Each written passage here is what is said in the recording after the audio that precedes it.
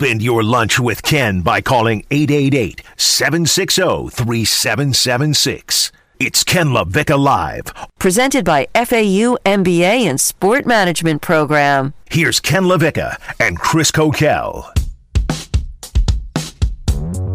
Now, Coquel, one thing I'll give you is that those kip-up push-ups at CrossFit or pull-ups are not real pull-ups. Are they the ones where people are swinging around on the bar and not actually doing work? CrossFitters, the kip-up pull-ups are not pull-ups. All right, let's just make that abundantly clear. And I love when I see CrossFit people have back issues. It's my favorite.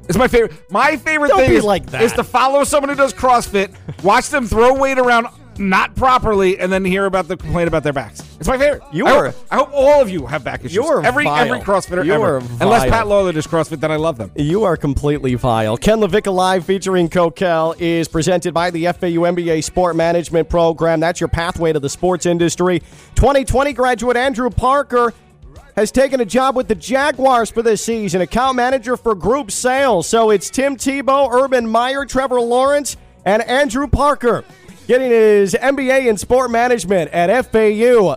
You can be like Andrew. You can find a job in the sports industry with the FAU MBA Sport Management Program. FAU.edu/MBA Sport. FAU.edu/MBA Sport. The FAU MBA Sport Management Program. And it's an appropriate transition because an adjunct professor with the FAU MBA Sport Management Program is a man who joins us every Tuesday around this time on Ken LaVicka Live. He's our sports agent insider, our sports law insider. He is Pat Lawlor from Lawlor & Associates, personal injury attorneys. WantToLawyerUp.com.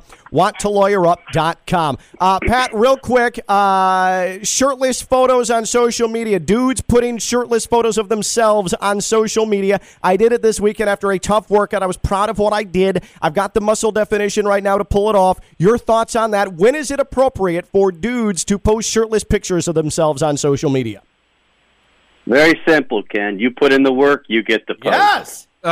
What about my breakfast? I don't want to look at Ken's nipple and eat my Cheerios. You're gonna have to put little like flowers on there when you do some of these Instagram posts. Oh man, that's what you need to do. That's a great call, actually. So we started talking about Naomi Osaka, and I think you know where I fall on this from a pure media standpoint. Athletes have a responsibility to meet with the media. I think that there's an accountability factor that makes the press important. Does the press always do a great job? No. Are they important? Yes. We talked about this last week. Now, Naomi Osaka has withdrawn from the French Open because the French Open threatened to expel her from the tournament for not meeting with the media.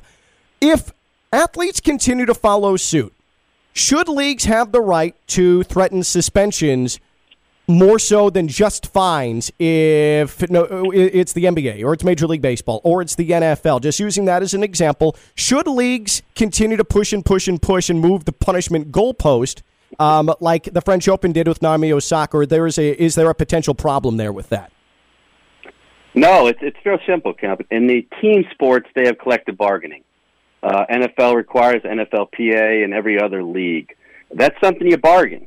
You can bargain for restrictions. Maybe have a team rep that comes out on different days. I'm a big fan of the press. I think if they do it respectfully, they need to get their information to write their stories. But that's something that's been negotiated. And the individual like Osaka, I mean, she entered in there and part of the WTA and the ATP. They have contracts with these particular tournaments that one of the requirements is they have to come to the press. Nobody wants to go do an interview after you played probably the worst match of your life or had a terrible game where you missed a game-winning field goal. But how many times have you seen that those people come up in the ultimate respect not only of the fans but of the press and fellow players? It's a tough call, but it's negotiated. If you don't like it, renegotiate. Pat Lawlor, Lawlor & Associates personal injury attorneys. He has extensive experience as a sports agent, particularly some of the biggest stars in the NFL, and he joins us every single week here on Ken LaVicka Live. Lawlor & Associates personal injury attorneys get a free consultation for all of your personal injury needs, whether it's a slip and fall or any type of accident. That's wanttolawyerup.com, wanttolawyerup.com. We saw last night another fan instance in the NBA, this time in Washington, a fan without any sort of resistance running onto the floor, finally being tackled as he was exiting the floor. You had the water bottle thrown at Kyrie Irving. in Boston. You had the popcorn on Russell Westbrook. This has been really, really messy. And, of course, the spitting on Trae Young at Madison Square Garden. Are leagues going to be forced to ratchet up potential punishments for fans or even full arenas? Where does this end up going here, Pat? I think you have to. When you disrespect a player, and the NBA is pretty much more open to fan access. I mean, they're right there on courtside than really any other sport besides maybe golf or something. The other one have parameters such as fences, football, etc. So basketball has always tended to be that sport where you had the Ron Artest issue. But they need to put, as part of the ticket you purchase, that if you are subject to significant fines, and put it on there, loss of tickets as well as, I mean, throwing the popcorn, spitting, hitting, that's a battery. That's criminal. Mm-hmm. Charge them criminally. Mm-hmm. I mean, charge them criminally. Will it deter other fans from doing stuff? Maybe, maybe not. But I guarantee you, those fans who did that were probably had some issues leading up to that, like yelling loudly, rude, doing stuff. And I think you got to beef up the security because people have pent up anger because of the whole Corona thing, and you've seen it on planes. You've seen it everywhere, Ken, and it's spilling off to the sports arenas. Yeah, it is. It's wildly unnecessary. And let's wrap with this because it is June 1st, and this is where salary cap hits in the NFL are severely lessened, whether it's Julio Jones or now Aaron Rodgers, and it's much easier to acquire these superstars now and not take as big a hit with the salary cap. You're the agent of Julio Jones, or you're Aaron Rodgers' agent, and there could be a trade looming now, a major magnitude trade. What are you telling your guys right now that you rep? Well, I think the situation we've been telling the whole time is that obviously if they don't want to be there, you're trying to figure out the avenue for them to go. You can't have any tampering per se because they're still in their contract. But obviously there's discussions with various entities. I personally, they're both going to leave. I think Aaron Rodgers, the money that they're going to save, over $22 million after the June 1st deadline, is huge. It's just a matter of what you want to give up in terms of draft picks. I think they're just finding the team that it would fit and trying to work it out because Aaron Rodgers doesn't want to be there. He's going to leave, as well as Julio Jones is absolutely going to leave. So it's a good situation for the agents just to try and figure out what would work at certain teams. Pat, who goes first, Aaron Rodgers or Julio Jones, or do neither of them get traded?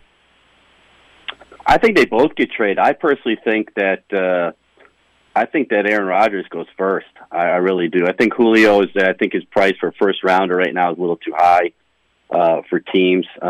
Plus his hit on the cap and what they want him to pay, the $15 million of his salary. But I think if you can get Aaron Rodgers a team, get him. He's still got 3 or 4 more good years left in him. Yep, yeah, and he's a defending MVP. That is, I'm with you. That's inarguable at this point. Pat, appreciate it. Really good to talk to you to get things started this week for us on a short week, and we'll do it again next Tuesday, okay? All right, guys, take care. Watch those nipples. Pat Lawlor and Associates, personal injury attorneys. He will never have a better walk-off than that. The nipple walk-off for Pat Lawlor. Lawlor and Associates, personal injury attorneys. When you're injured in an accident, it's not only scary, but the aftermath can be completely overwhelming, and that's why you need help, trusted help, and that's where Lawlor and Associates, personal injury attorneys, come in with just a ton of combined experience. We're talking nearly 3 decades. Lawlor and Associates helps clients get you the compensation they deserve, period. Whether it's automobile, boat or motorcycle accident, slip and fall, or any personal injury matter, Lawlor and Associates have the expertise, the resources, and the want to help. Visit Lawlor and Associates at wanttolawyerup.com for a free consultation. That's wanttolawyerup.com. The responses to when it's appropriate for dudes to post shirtless photos of themselves on social media are pouring in on Twitter at ESPN West Palm. I, over the weekend, posted a shirtless photo of myself after a workout flexing that my 4-year-old daughter took. And Coquel was disgusted by it while he ate breakfast. It's been a bit hit and miss. I got a lot of replies with the fire emoji. I got some of the celebration like confetti emoji, and then I got from Coquel, yuck. And now I'm getting a little bit of pushback on social media and a little bit of pushback from all of you. Was it inappropriate of me? And when is it appropriate for a dude to post a shirtless picture of himself on social media? He's Coquel. I'm Ken Levick, and I'm live on ESPN 106.3.